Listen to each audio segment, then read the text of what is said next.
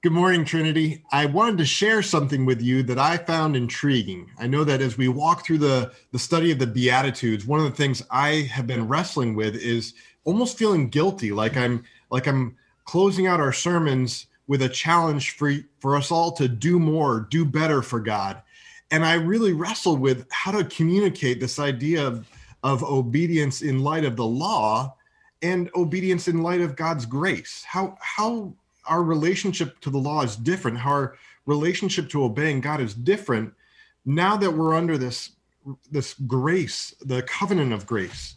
And so I was walking out of church last Sunday, and Margie Brake was downstairs. Not Margie Brake. Margie's right here, by the way. This is Margie. You all know her and love her. But Margie was captured, caught my ear and said, "Hey, I want to share something with you." And when she shared it with me, it was so simple. And it was just amazing because I'm like, yeah, that's it. That is it. So I asked Margie to share with us all this idea of the relationship between law and obedience and the relationship between grace and our obedience. So Margie, would you share with us what you shared with me last Sunday? Sure. So first of all, to give credit where credit is due, I had seen this on Saturday. I was catching up on some lectures as I've been working on my Master's of Biblical and Theological Studies through Dallas Seminary. And so then this was in a lecture on Galatians that was presented by Mark Yarborough. And so again, here you have this brilliant guy, and on an overhead, he slaps up this super simple thing. And I was just like, so crazy. So what he puts up on the overhead is he says law. And he said it. So when we had the law, what that was designed to create was obedience. And so then he says the difference, and then through that obedience, then we gain the reward. Now that we are in the church age and we are no longer under law and no longer trying to check the boxes and somehow earn our favor with God, he says now what we have is we are under grace. And with grace, the benefit, what we get from that is then, is we gain the reward. Right. And because of the reward, then now we have the joyful opportunity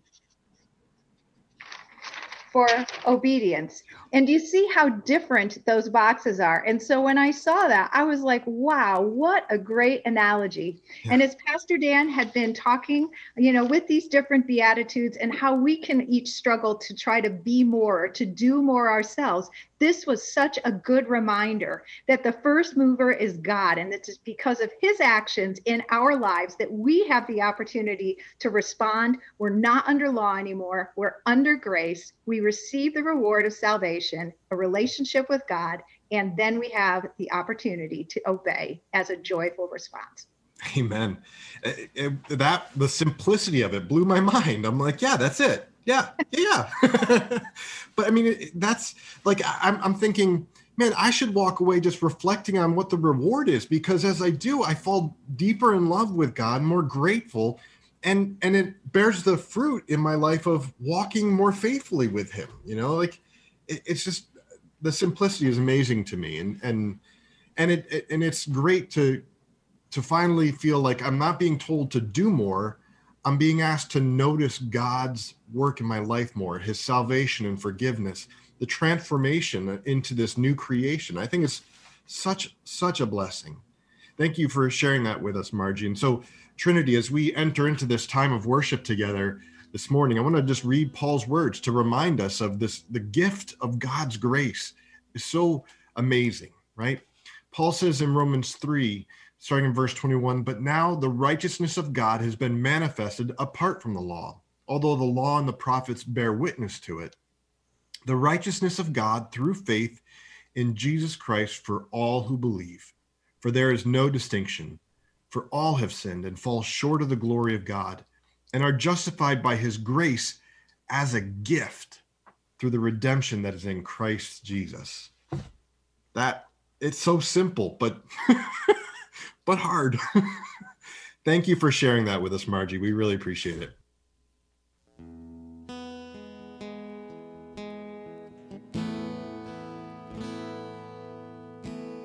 Morning. Lord, we thank you this morning that even after you extend grace to us, that you do not leave us there on our own with your grace just to figure it out, but you actually come alongside us. That's what makes how we interact with the world so different, is because we are not alone. We have your fellowship. We have your love and affection. We have your nearness. You are holy. You are holy. You are mighty. You are mighty. You are worthy. You are worthy. Worthy of praise. You are holy. You are mighty. You are worthy. Worthy of praise. I will follow. I will follow. I will listen. I will love you. All of my days. I will sing to and worship the King who is worthy. I will bow down before him and worship and adore him. I will sing to and worship the King who is worthy. I will bow down and adore him. I will bow down before him. You're my Prince of Peace, and I will live my life for you.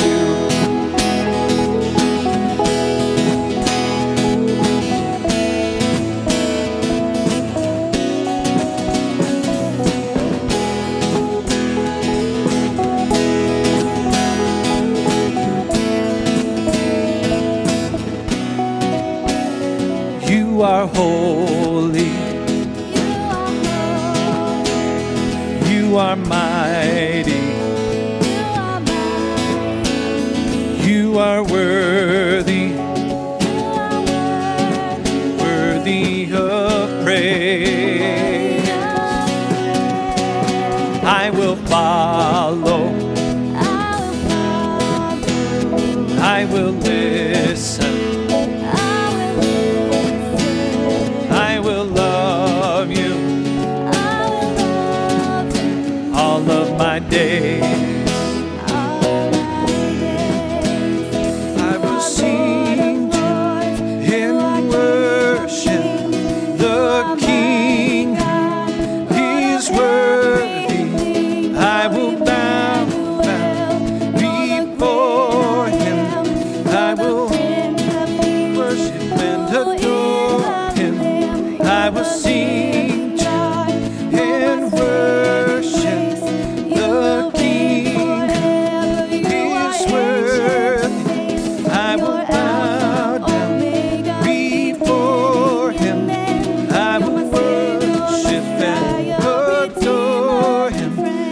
You're my Prince of Peace, and I will live my life for you.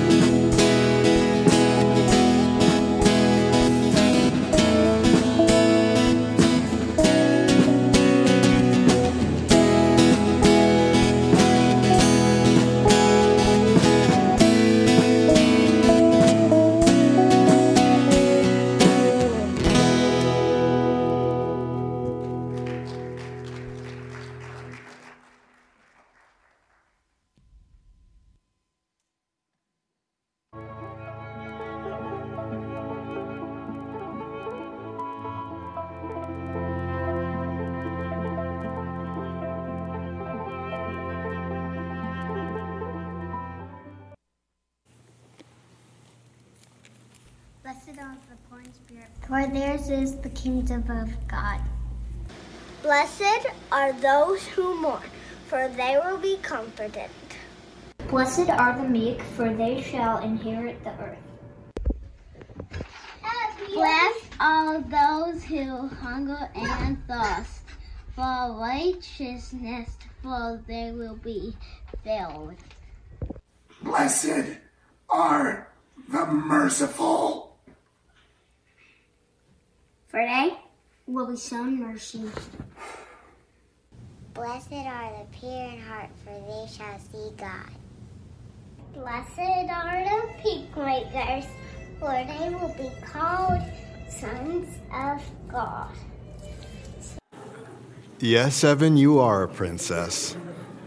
Thanks, Evan. Thank you for reading the scriptures for us. And again, thank you, Eliza, Henry, Nathan, Gabriel, Joshua and Isaiah, and of course, Nora. We are blessed in the reading of God's word as we gather together. And as Evan reminds us, we are princes and princesses of the Lord. And so she's a great example of that. You know, growing up in upstate New York, we lived on the eastern side of New York, and so we wouldn't get the lake effect snow that so often goes with upstate New York, like the feet of snow that comes from one snowstorm. But every now and then we get a good amount of snow, and so my friends and I, we would have snowball fights. Now, here's the thing: when I was growing up, we didn't have a snowblower. In fact, I think my dad was most excited about having kids because in the winter, he would have kids to shovel his driveway, and in the summer, he'd have kids to mow his lawn. And in fact, I feel like this is a proven fact because as I grew up and I was the last kid in the house, just before I went off to college, he went ahead and bought a snowblower. And so I'm thinking, you couldn't have done this like 10 years ago, Dad? Anyway, we would get these snowstorms, and it was a blast, right? We hated shoveling the snow, but at the same time, we loved it because we could pile all the snow on the corner of the end of our driveway, and then with the help of the plows, we'd have these gigantic piles of snow that you could build snow forts out of. Now, I had this friend growing up. In fact, he was my best friend. He lived right across the street from us. His name was Matt Franzi. Matt, if you're joining us online this morning, what's up, buddy? But here's the thing. We would take these piles of snow and build these awesome snow forts. We'd spend much of the morning crafting it, building it, and then we'd have these snowball fights. Epic snowball fights, right? We would sit in our self-made snow forts and we'd lob a snowball across the road and into our friend, the other person's snow fort. But after a while, that got kind of boring, right? Because, I mean, you're sitting there throwing a snowball. You don't even get to enjoy if you hit the person because you can't see them. They're like beneath these huge walls of snow. So then you start getting courageous, right? You jump out of your snow fort, you kind of creep along and get close, and then you just drop a bomb over the top of their snow fort and then dive back to yours and jump over the wall and just kind of like cuddle in there and hope that he doesn't come after you, right? This was fun for so long. Then we started kind of getting more brave, maybe stick your head up and hopefully like be able to peg the guy as he's trying to throw a snowball at you. You hope that you get that chance. And then ultimately, you kind of get bored of that, and it's just more of a free-for-all, right? It's one of those circumstances where you jump out of your snow fort, you throw some snowballs, you're both out in the open, you're hitting each other, and then you dive back in your snow fort. Now, these snowball fights were always a blast. We had a great time. And all's fun in war, right? All's good and fun in a snowball fight until someone catches a snowball to the face. Then then things start to escalate a little bit. You know, what was this friendly little, snowball fight back and forth suddenly has a level of aggression to it, right? You can see him gritting his teeth as he whips the snowball across the road. Or maybe I'm the one gritting my teeth as I whip the snowball across the road. It becomes less of a fun game, more of like I'm going to get him. How dare he hit me in the face? That had ice in it, I'm pretty sure, And so you start, the snowball fight escalates until it's no longer a fun snowball fight. It's actually, you're looking to make this person feel what you felt just a few moments ago when you caught that snowball to the nose and it like the ice and snow goes up your nose and you're trying to shake it off. You're tearing, not because it hurt, but because you got hit in the nose, right? You get angry, right? And this would go on until it was time to go in for dinner, right? And at least when we were growing up, when it was time to go in, we set aside our anger and our frustration. We didn't actually shake hands, but we kind of came out, we called a truce, we affirmed our friendship, and once again, peace reigned in the land of Scarlin Drive as we headed off to our homes to go home. Now, I wish that life was so simple. Take away the snow forts, add a few years of life to the two of us, and you start to think that maybe my story is very similar, but maybe a little bit different.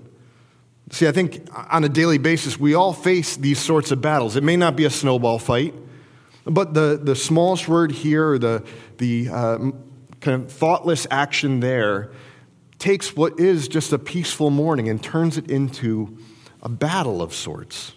A person cuts you off on 95, so what do? You speed up behind them and get behind them because you want them to know that you're upset that they cut you off, right? You can't yell at them because they've got their window up, you got your window up, but they can see how close you are in their taillights or in their rearview mirror, and you want them to know that you're angry. A family member says something particularly hurtful to you, an innocent comment that they just lobbed over from their snow fort that landed and hit you in the face, right? So you lob a hurtful comment back from your fort. Someone posts something you think is stupid on Facebook, and so you respond. Then they respond. Then you respond. Then they respond. Then pretty soon you find yourself sitting at your computer trying to think of the most hurtful thing that you can type into your Facebook thread. Something to minimize them. Something that you think, this will really put them in their place, right? Well, maybe you're the victim of assault, and though things seem calm on the outside to everyone, inside there is this storm that's raging, an unsettledness, an opposite of peace, right? So I think there's violence in us, and it's all around us. Our world is characterized by violence, and we've gotten really good at pretending that things are at peace. It doesn't take much for us to see this violence. Right? The examples I gave already are mainly those that are relational, emotional, verbal. But we can, the physical violence that we see in our world is the most obvious.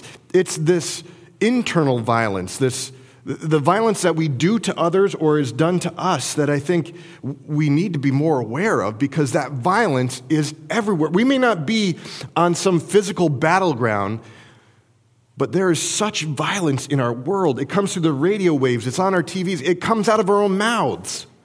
There's violence all around us. Merriam-Webster's dictionary of peace is this state of tranquility, right? The state of tranquility that we all long for. It's a freedom from these oppressive thoughts and emotions. It's a harmony in our personal relationships. It's a ceasefire between two parties. Kind of like me and Matt did growing up with the snowball fights. But here's the thing. God's idea and this world's idea of peace are still two very different things. We can take that definition of Merriam-Webster's definition of peace and say yes to that, but God's understanding of peace and this world's understanding of peace are still two very different things. See, I think one way that the world seeks to build peace is through tolerance. And tolerance on the surface seems like a good thing. It doesn't seem particularly wrong or unhelpful. But the problem with tolerance is that there's no common ground from which we can determine what we should be tolerant of and what we shouldn't be tolerant of. I mean, I think there is a common ground, but we don't necessarily all acknowledge the same common ground through which we determine what to be tolerant of and what to be intolerant of. In this case, the only way we can achieve peace through tolerance is if we, as a society, determine all together to become tolerant of all views, all beliefs, all ways of living. But we've already proven that there's no way to do that because some of the beliefs in our world, some of the views, the perspectives in our world are exclusive by nature. Christianity is one of those views. It's not the only one, but Christianity is certainly one of those views where it holds an exclusive view toward an understanding of peace and truth. It's this teaching that there's only one way to deal with the evil and the violence that we have in this world, and it's through reconciliation with God through Jesus Christ, right? In other words, it's impossible for us to affirm both the Christian beliefs about peace in this world and, at the same time, ascribe to our world's view of peace and tolerance as a path toward peace, right? Another way that our society has tried to seek peace is by trying to fit a square peg in a round hole. If that square peg doesn't fit into the round hole, well, we just throw it aside and say it doesn't fit into our society then, right? If it doesn't fit in with what others accept as good, we just toss it aside. The clearest example of this is something that's newer to our vocabularies. You hear it in the political circles and some of those places called cancel culture. Right now, this word, at least in my mind, is something of a derogatory word. I don't like it. I don't like it because there's nothing good to it in my mind, right?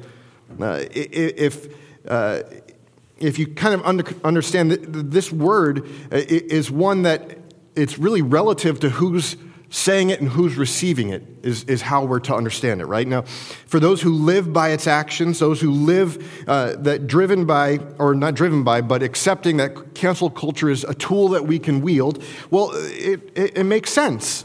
It makes not just sense, it makes logical sense to them, right? This is not a matter of preference. This is, in their mind, it makes sense. If there is someone doing something wrong, we remove them from from our culture. We remove them from the situation.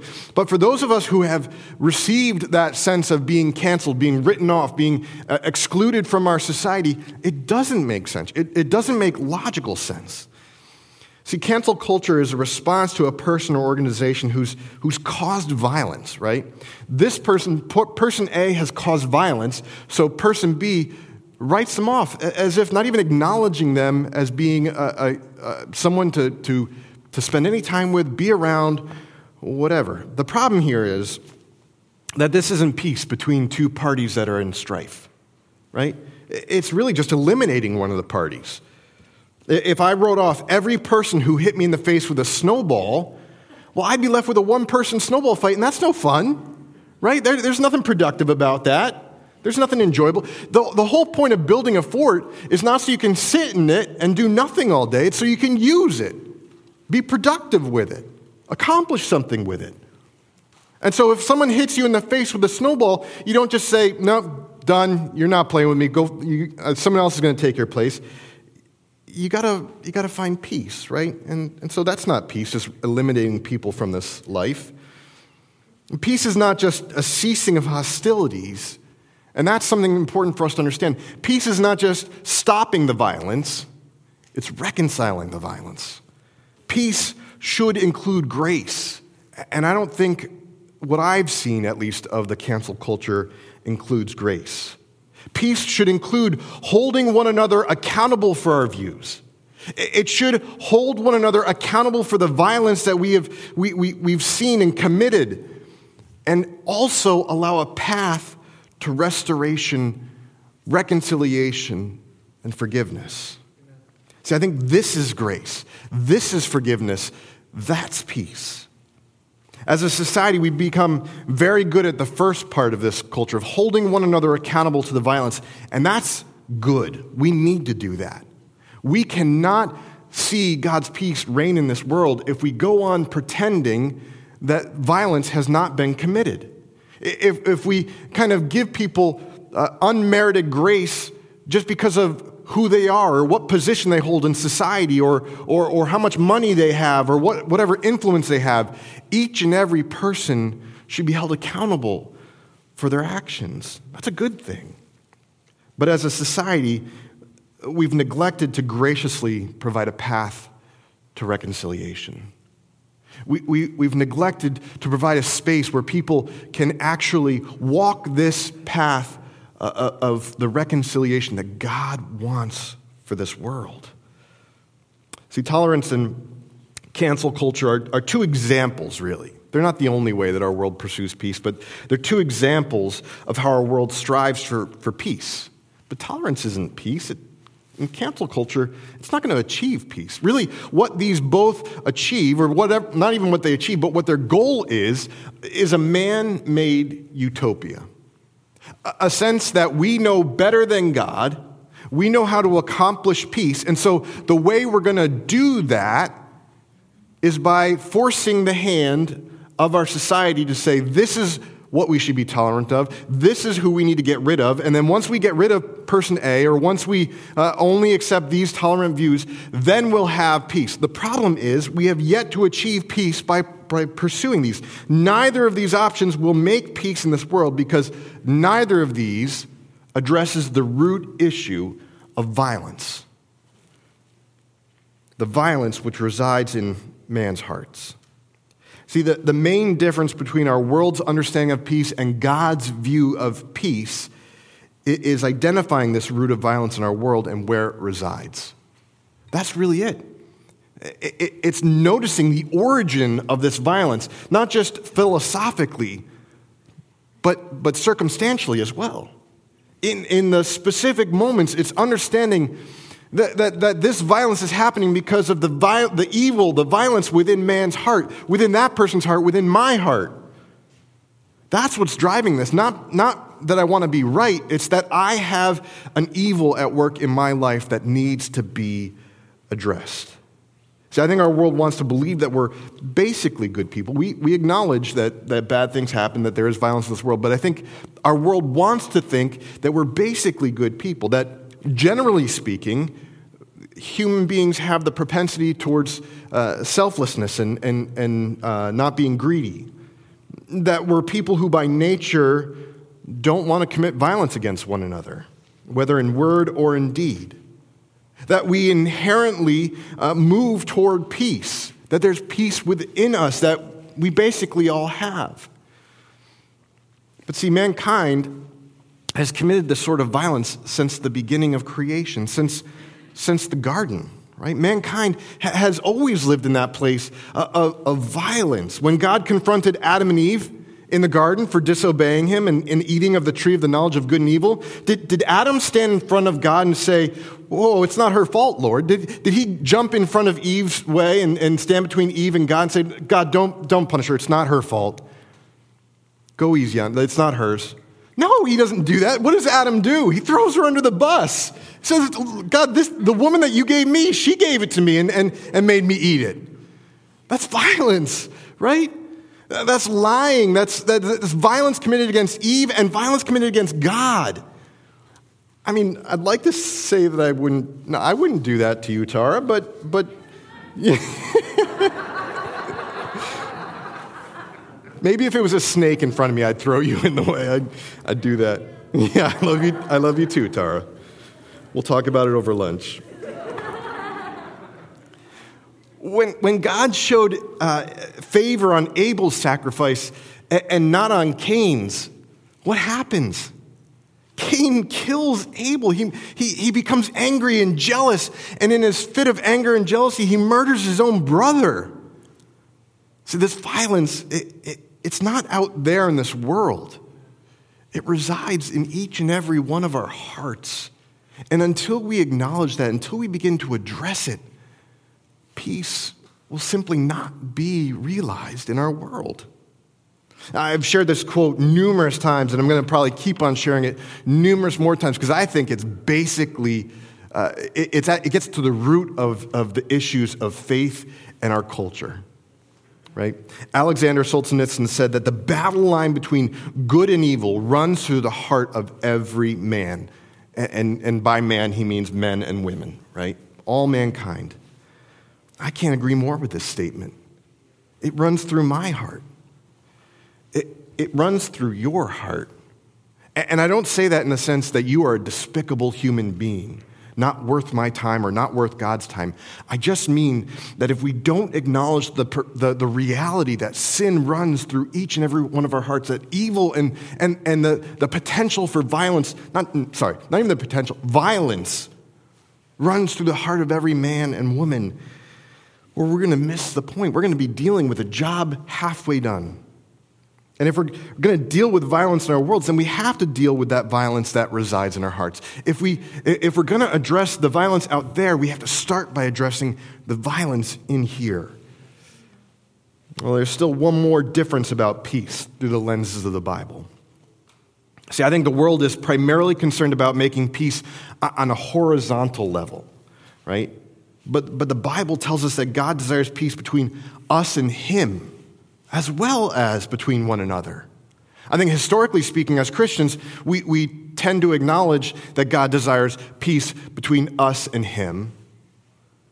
But then something happens in our interpretation from receiving that peace to the horizontal relationship, and we see people as objects to be evangelized, to be saved, rather than allowing God's peace to flow through us and into those relationships that God's given us on a horizontal level. I think God desires for peace between us and Him as well as between one another. Peace has both a vertical component and a horizontal component. And we can only have peace on the horizontal level if we've first had peace on the vertical level, right? Not the other way around. Pursuing peace on the horizontal level alone is called social justice. Pursuing peace on the vertical and the horizontal level is called spiritual reconciliation. It's reconciling the wholeness of who we are between God as well as through man, as well as through the horizontal level. And we need to do both. We need not be solely concerned about our reconciliation with God and disregard our reconciliation with man. That's part of who we're called to be as followers of Christ. One is true peace. One is an unsatisfying, incomplete job. One is actually the peace that God designs. One is peace halfway done, right? And if we're satisfied that seeking peace among mankind alone is enough, then we're satisfied. We're saying we're satisfied with a job that's incomplete.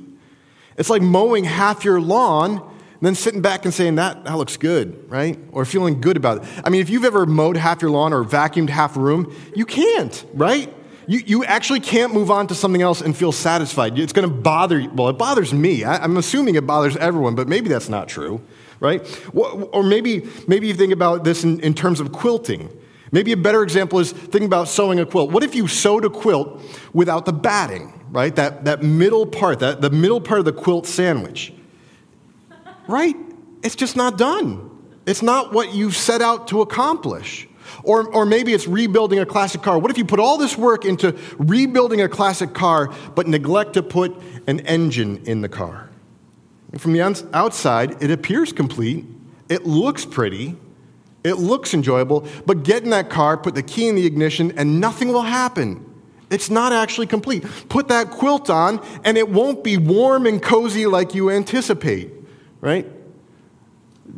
Mow half a lawn and go crazy for the rest of the day. I don't know. I mean, God wants His peace and His justice and reconciliation to rule this world, right? That's why He invites us to pray, God, your kingdom come.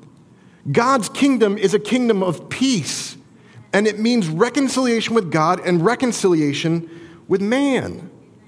But first, that peace has to be planted in our hearts. It has to be planted in our hearts so as we go out into the world, we carry that peace with us.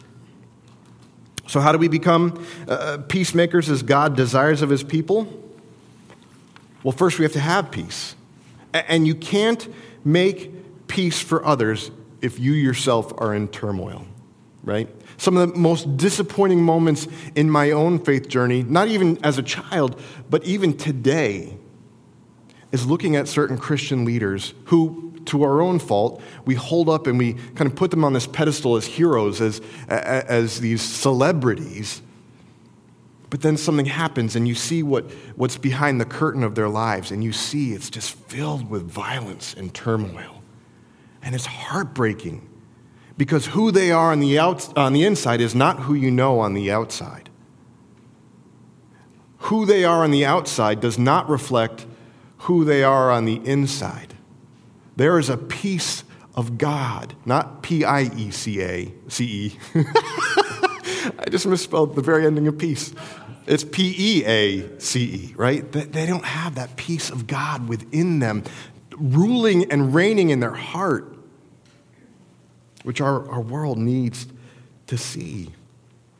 See, all too often, religious people try to serve others, care for other people's needs without truly accepting the gift that God offers us, the peace that He alone can accomplish in our hearts. This is what was so profound to me about what Margie was sharing with us about this idea of grace, reward, and obedience. So many of us are still living under the law, thinking that we're living under grace. We're living trying to please God through our obedience, that He'll then look on us with pleasure and love us more and reward us. We got it backwards. God's grace gifts us the reward, a relationship with Him, forgiveness, and if we'll allow His peace to rule and reign in our lives, and then as we go out, we're not living obediently like the law. We're actually living in this new creation as obedient people because we desire to live in that life with Him. Right? Paul says in Ephesians chapter 2, picking up in verse 14, "For He Himself is our peace, who has made us both one and has broken down in His flesh the dividing wall of His hostility," that wall of hostility between us and God, right? "By abolishing the law of commandments expressed in ordinances, that He might create in Himself one new man in place of the two, and so making peace, and might reconcile us both to God in one body through the cross, thereby killing hostility," not just doing away with it, killing it, destroying it. "And He came and preached peace to you who are far off and peace to those who are near." That's God's message. That's Jesus' message. That's His ministry on this earth, is to preach that peace. See, becoming a peacemaker does not require a 4-year Bible college degree. It doesn't require that you go to seminary and receive your master's of divinity. It's something that you're made into. You're made a peacemaker through Christ. There's a spiritual transformation, a reconciliation that happens when you acknowledge Jesus as Lord, when you acknowledge who He is and what He's accomplished on the cross, when you allow Him that influence in your life. He transforms you from the inside out, and part of that transformation is making you into a peacemaker. See, someone's got to pay for the price of evil and violence that's in this world, and it was supposed to be me. It was supposed to be you.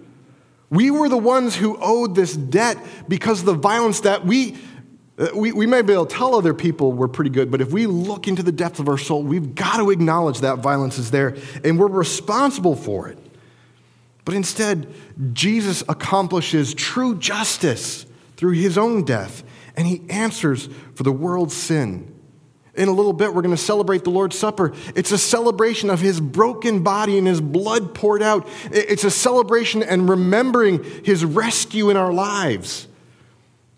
It's a celebration of that moment where we are transformed into peacemakers. We have no excuse for not being God's peacemakers in this world. He Himself is our peace. Peace is not a gift from Jesus. Peace is Jesus. Jesus is peace. One of the key passages of Christmas is Isaiah's prophecy of Jesus' birth. Do you remember Isaiah 9, verses 6 through 7? He says, "For to us a child is born, To us a son is given, and the government shall be upon his shoulder, and his name shall be called Wonderful Counselor, Mighty God, Everlasting Father, Prince of Peace. Of the increase of his government and of peace there will be no end on the throne of David and over his kingdom, to establish it and to uphold it with justice and with righteousness from this time forth and forevermore. The zeal of the Lord of hosts will do this. What characterizes the reign of Jesus in his kingdom? Peace. Not just peace for a little while, peace with no end. See, this peace is available to us all. It doesn't matter what you've done in your life in the past. It doesn't matter what's going on in your life right now. What matters is grace. Philip Yancey describes grace, and I love the way, I think his definition is the best one that I've come across so far. He says grace is understood like this, that there's nothing we can do to make God love us more, and there's nothing we can do to make God love us less. That's grace. That's God's gracious perspective towards you. That's how he sees you. That there's nothing more you can do to earn his love, to make him love you more, and there's nothing you can do that will offend him more and make him want to drive further away from you. The only thing that matters is receiving the peace that God alone offers us through Jesus Christ. See, many of us this morning have the outside of our lives put together. Things look good. We look like we should look as people going to a church. We've got that part taken care of. I grew up in a church. You kind of know how you're supposed to be and what sort of answers you're supposed to give in Sunday school. We're good at that, right? And I don't say that to guilt anyone or shame anyone, but my point is this. We've got the outside of our lives put together, but inside, we're hurting. Our world is a mess. And I don't say our world out there, I'm saying our world in here. It's messy. It's the fruit of violence done to us or violence that we've done to others. Do you realize that? Even though you think a word is spoken out from you, it's creating a mess inside of you. Don't walk out the doors of this building without letting Jesus in to make peace. We're standing in the midst of snowball fights, and we keep getting hit in the face with a cold snowball, and it is causing such violence in our lives. Don't walk out of the doors without letting Jesus in to make peace. Don't log off of this live stream without letting Jesus in to make peace in the privacy of your own soul. Listen, if he can calm the waves and calm the winds on the seas, he can certainly calm the storms in your life. He can address that violence. He can empower you to seek forgiveness. He can empower you to accept someone's apology and someone's request for forgiveness. He's able to do those things. You're not able to do them apart from him, but he's able to accomplish it if you'll let him in and to let him have that place in your heart. Acknowledge the violence in your life. Acknowledge that violence, whether the violence that's been done to you or the violence that you've done to others. Accept Jesus into your life today to bring about that peace in your life. Say, Jesus, I want you to do, I've seen this pain that I've carried for too long. I need you to come in. I want you to come in. I want you to have that power in my life. I want you to accomplish this transformation in my soul. I want you to lead me to green pastures and beside quiet waters. Now, it's going to be hard. You're going to have to give him control. This is not one of those moments where you say, yes, Lord, I feel moved to accept you into my heart, and then walk out and forget this moment. You're going to have to let him have control of your heart. You're going to have to acknowledge those moments where he's telling you to do something. You're like, no, I don't want to do that. That's painful. That's hard. You're going to have to do it. You're going to have to trust him that he actually knows how to lead you to a place of peace. You're going to have to actually let him have sway in your life. But trust me, it's worth it. It is worth it. There is no better life for you than starting from this place of acknowledging the power that Jesus has coming into your life and transforming you from the inside out. This morning, there's no special prayer you need to say out loud. There's no special words, only acknowledge in your heart that Jesus is who he says he is. That he wants to, that he'll do what he wants to do in your heart. in making you into this new person. This, people, this is how we become peacemakers. You hear Evan read for us this morning, blessed are the peacemakers, for they will be called sons of God. You say, yeah, I want to be a peacemaker. How do I do that? This. Let Jesus in. Many of us are living this life where we're kind of like those football players, right? We're carrying the ball, we're stiff-arming Jesus. We're saying, I got this, Jesus. Just let me go 10 more yards. We got to let him in. And when we do, when we become those peacemakers, here's the promise. We have peace without end. That's what it means to be a son and daughter of God. Peace without end. We don't have to be offended by others, which is easier said than done, right? We don't have to bite when they say something that we find offensive, because what they think of us ultimately doesn't matter. Only what Jesus thinks of us matters. And guess what? He could not love us more. We don't have to win an argument that's in front of us on Facebook, because God's truth is eternal, and over time you will see that truth will always reign. We don't have to go on crusades anymore. In fact, we never had to go on crusades anymore on behalf of God, right? Accomplishing God's rule and reign will not be by legislating it in the courts. It'll be fighting a war in people's hearts for God's peace. All we need to do is go forth in the peace that God has brought about and accomplished in our lives. In Ephesians, Paul talks about equipping followers of Christ with the armor of God, right? And you know, we grow up learning the armor of God, and it's all good, but there's one piece of the armor that I want to draw your attention to. In Ephesians 6:15, Paul talks about these special shoes. They're shoes that are the readiness of the gospel of peace. They're the shoes that we strap on and go forth. They're the shoes that when we leave footprints behind, are footprints of God's peace left behind. You walk through mud. What happens? You trail that mud behind you. This last snowstorm, we had a blast out in the snow. But when you come inside, without fail, and this is kind of a kind of disguised pet peeve of mine, you trail that snow throughout the house, right? Now, it's kind of the opposite of this. I'm walking through the house with my socks on, and all of a sudden I got cold, wet socks, right? Now, imagine that. Yeah, that's not peace. That is very unpeaceful. But imagine that. With the gospel, we don't have to win this person over by winning the logic or winning them through rationalizing their understanding of Jesus. We can win them over. We can win them into the family of God by trudging around them with God's peace. Every time you spend time with them, every time you enter their home, you carry the gospel of peace with you into that space. We leave that trail of God's peace behind us. We're a people of peace, right? Church, when we go out into this world, when we face violent conversations, when we come alongside someone who's been wounded, when we see our neighbor beaten and left to die on the side of the road, we have the God of all peace within us, and we carry that peace with us as we go and care for the victims of violence in this world. Christians should be at the front line of caring for those who are wounded in this world.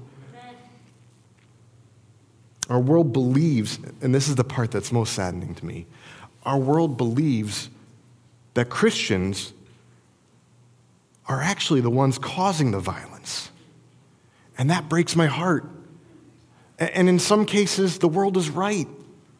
That we, as followers of Christ, are not the ones who are proclaiming and being witnesses of God's peace in our lives, but we're actually ones that are causing violence in the lives of other people. Church, let's allow them into our lives to see God's peace at work in us. But before we do that, let's let God's peace reign and rule in our hearts. Let's let Jesus in. Let him have control. Let him do that work that we need him to do. And then let's let them in. And as we do, as we walk in the footsteps of our Father who is peace, then as we trudge out into the world, we will leave behind us seeds of peace in other people's lives. So put on those shoes. Get out there. Trudge around. Let the world see the peace of God in you. James 3:18 says, "And a harvest of righteousness is sown in peace by those who make peace." A harvest of righteousness, a harvest of people coming into the family of God is sown by those who make peace, in peace by those who make peace. As we trudge the snow behind us into the house, people will experience the grace of God, the gospel of God, the peace of God. And God will bring about a harvest of righteousness. So let Jesus into your life. Let him have authority over your life. Then let's get out there. Let's get out there and sow this peace. We don't need to get out there and sow this peace within the groups of people that we gather within the church. We need to get out into our neighborhoods. We need to get out into our schools and not carry our Bibles and proclaim the gospel. We need to live the gospel out in front of them. Let them see the peace of God at work in our lives. Let them see us as a gracious people, a loving people, a caring people, a people who are driven by the word of God. Not so much needing to see the world accept God's word, but let the world see God's word in our lives. I know it's hard. I completely understand that it's hard. And so in a minute, we're going to do something together as a church that helps remind us of what God has accomplished. You know, anytime we celebrate the Lord's Supper, we're remembering this moment where Jesus accomplishes this peace for us, where he makes a way for us to have peace, where he deals with the sin that we have been enslaved to, and where he sets us free. Jesus instituted the Lord's Supper at the Last Supper, right? He instituted this act of remembrance when he gathered with his followers on that night before he was betrayed and crucified. And in that moment, He calls them to remember what I've done. Remember what I've accomplished. And what's interesting is the rooting of this remembrance is in the celebration of the Passover. Now, the Passover for the life of God's people was this moment where God rescues his people from slavery in Egypt. Where he sends this Passover lamb that they were to sacrifice to spread the blood of the sacrificial lamb that's poured out over their doorposts so that the angel of death would pass over their homes, and then Moses would lead them out of Egypt when Egypt was in turmoil. And so God calls Israel to remember the broken body of this lamb, the blood poured out that was a symbol of God's protection upon them. I get it. When we go out into this world, there's some vicious violence that we come face to face with. And to be evidence of God's peace is no small matter. And so we need this moment to remember what God has accomplished, what Jesus has accomplished on our behalf. And so when we think about going out, we go out with this remembrance of God's love and grace, the work that he's accomplished on our behalf.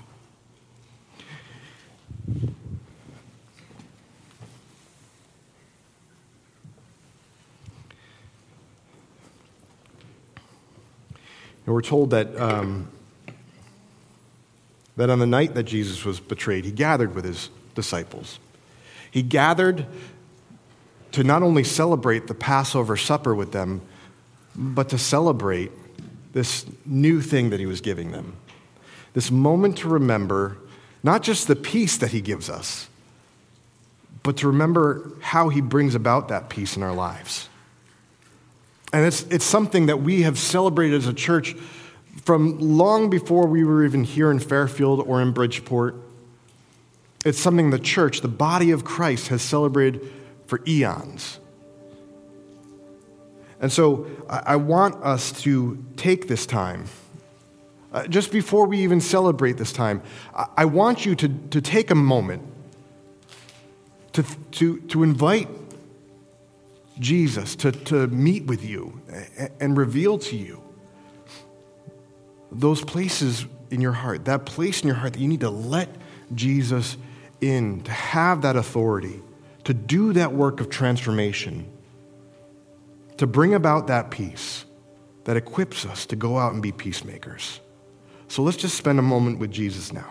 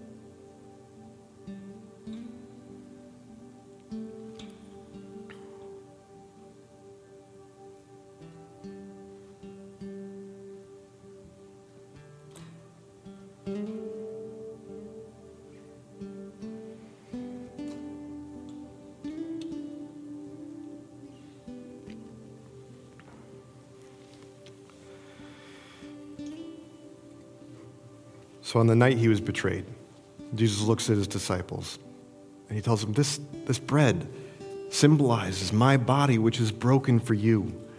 A body which, as broken as a sacrificial lamb, makes a way to lead you out into the wilderness, to make you my people. And so I want you to celebrate this. Remember, this bread is my body broken for you.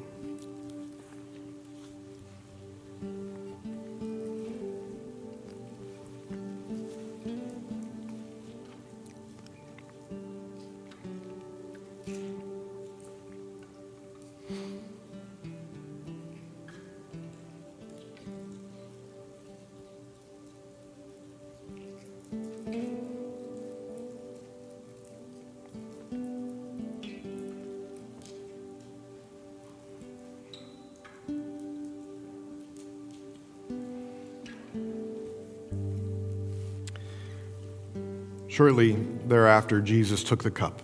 He gave thanks.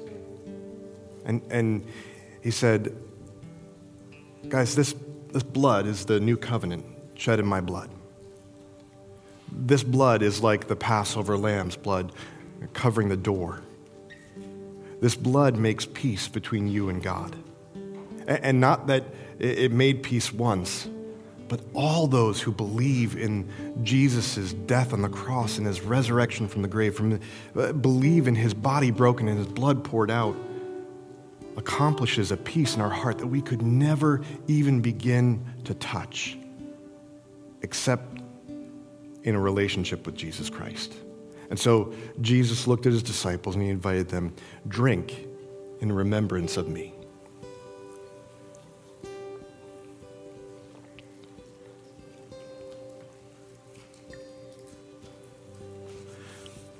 Father, I remember the words in the Gospel of John, that you gave us all the right to become children of God in sending your Son, Jesus. We want to be sons and daughters of the King. We want to be peacemakers who have received and are peaceful, not because of something we've done, but because of the reward of your grace, that free gift that you give us in Jesus Christ. Lord, I pray that we would receive that this morning. For some of us, it's receiving it anew, and for others, it's receiving it afresh. Let your peace reign in our lives through your sacrifice, through your Son. Amen.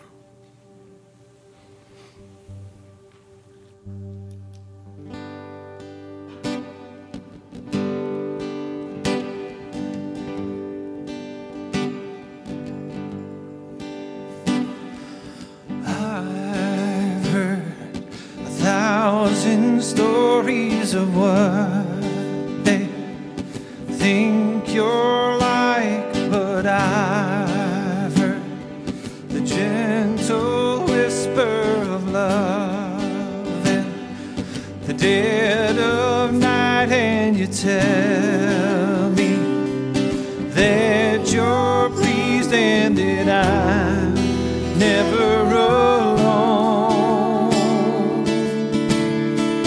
You're a good Father, to you are, to you are, to you are, and I'm loved by you. Who I am, who I am, who I am.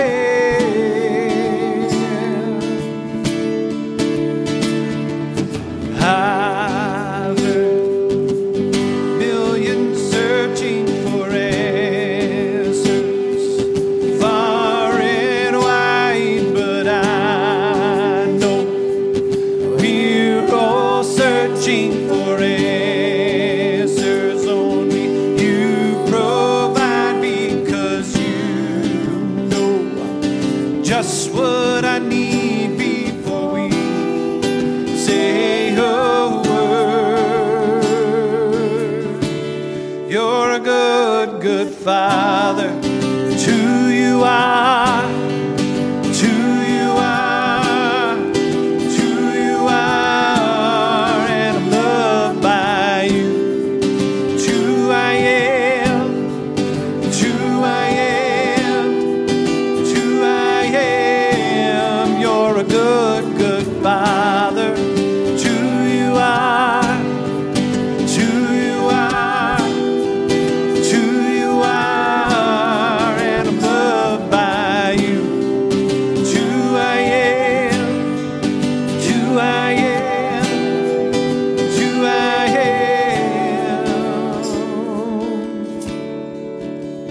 And you're perfect in all of your ways. You're perfect in all of your ways. You're perfect in all of your ways to us. Oh, you're perfect in all of your ways. You're perfect in all of your ways. Oh, you're perfect in all of your ways to us.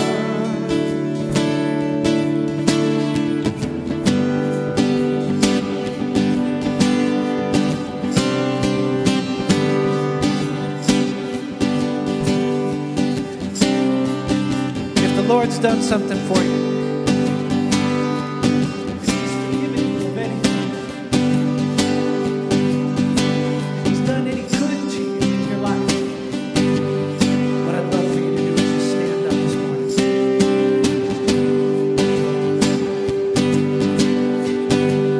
Now, if He's done a lot for you, I'd love you to raise your hands this morning. We sing, you're perfect. You're perfect in all of your ways. You're perfect in all of your ways. Oh, you're perfect in all of your ways to us. Love, love so undeniable, I can hardly speak. Peace so unexplainable, I can hardly think, and you call me deeper still, and you call me deeper still, and you call me deeper still into love, love, love. You're a good, good Father. To you are, to you are.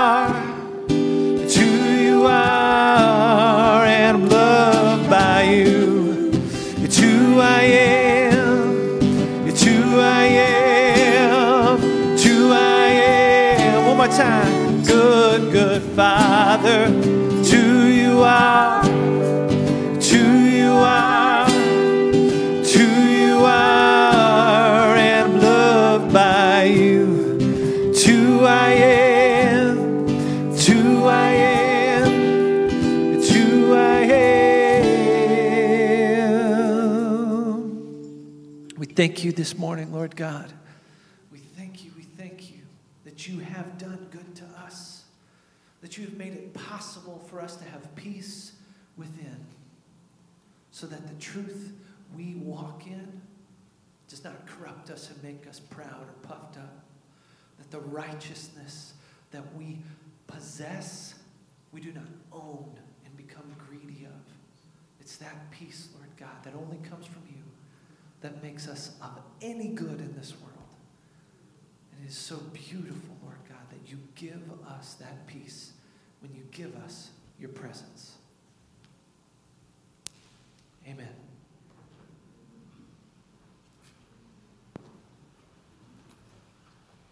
Amen. He is a good Father, right? And we're going to look at that in a few weeks as we start a new series leading into Easter about how God pursues us. How he's not a God who sits in the distance, but how he comes near through the life of Jesus and pursues us, pursues the lost, to let us be his children of God.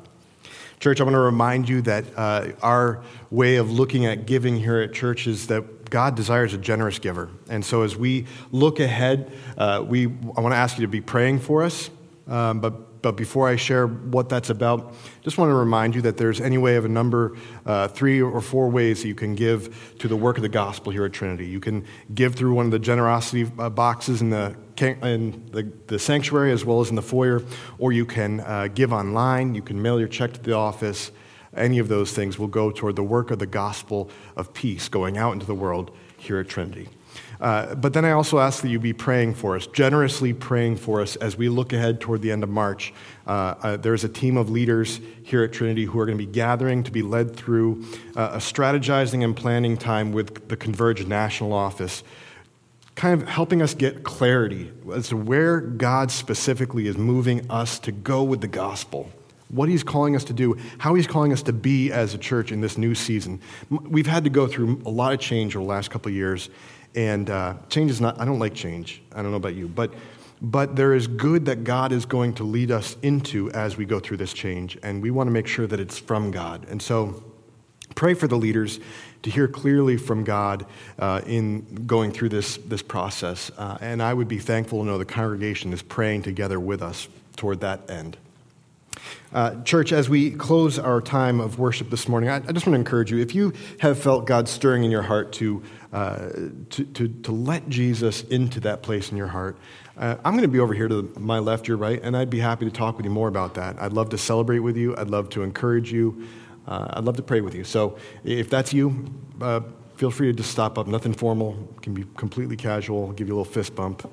And now my wife is giving me the wrap it up sign. So I'm going to wrap it up. Let's close our time of worship with this word, this benediction. Come, O children, listen to me, and I will teach you the fear of the Lord.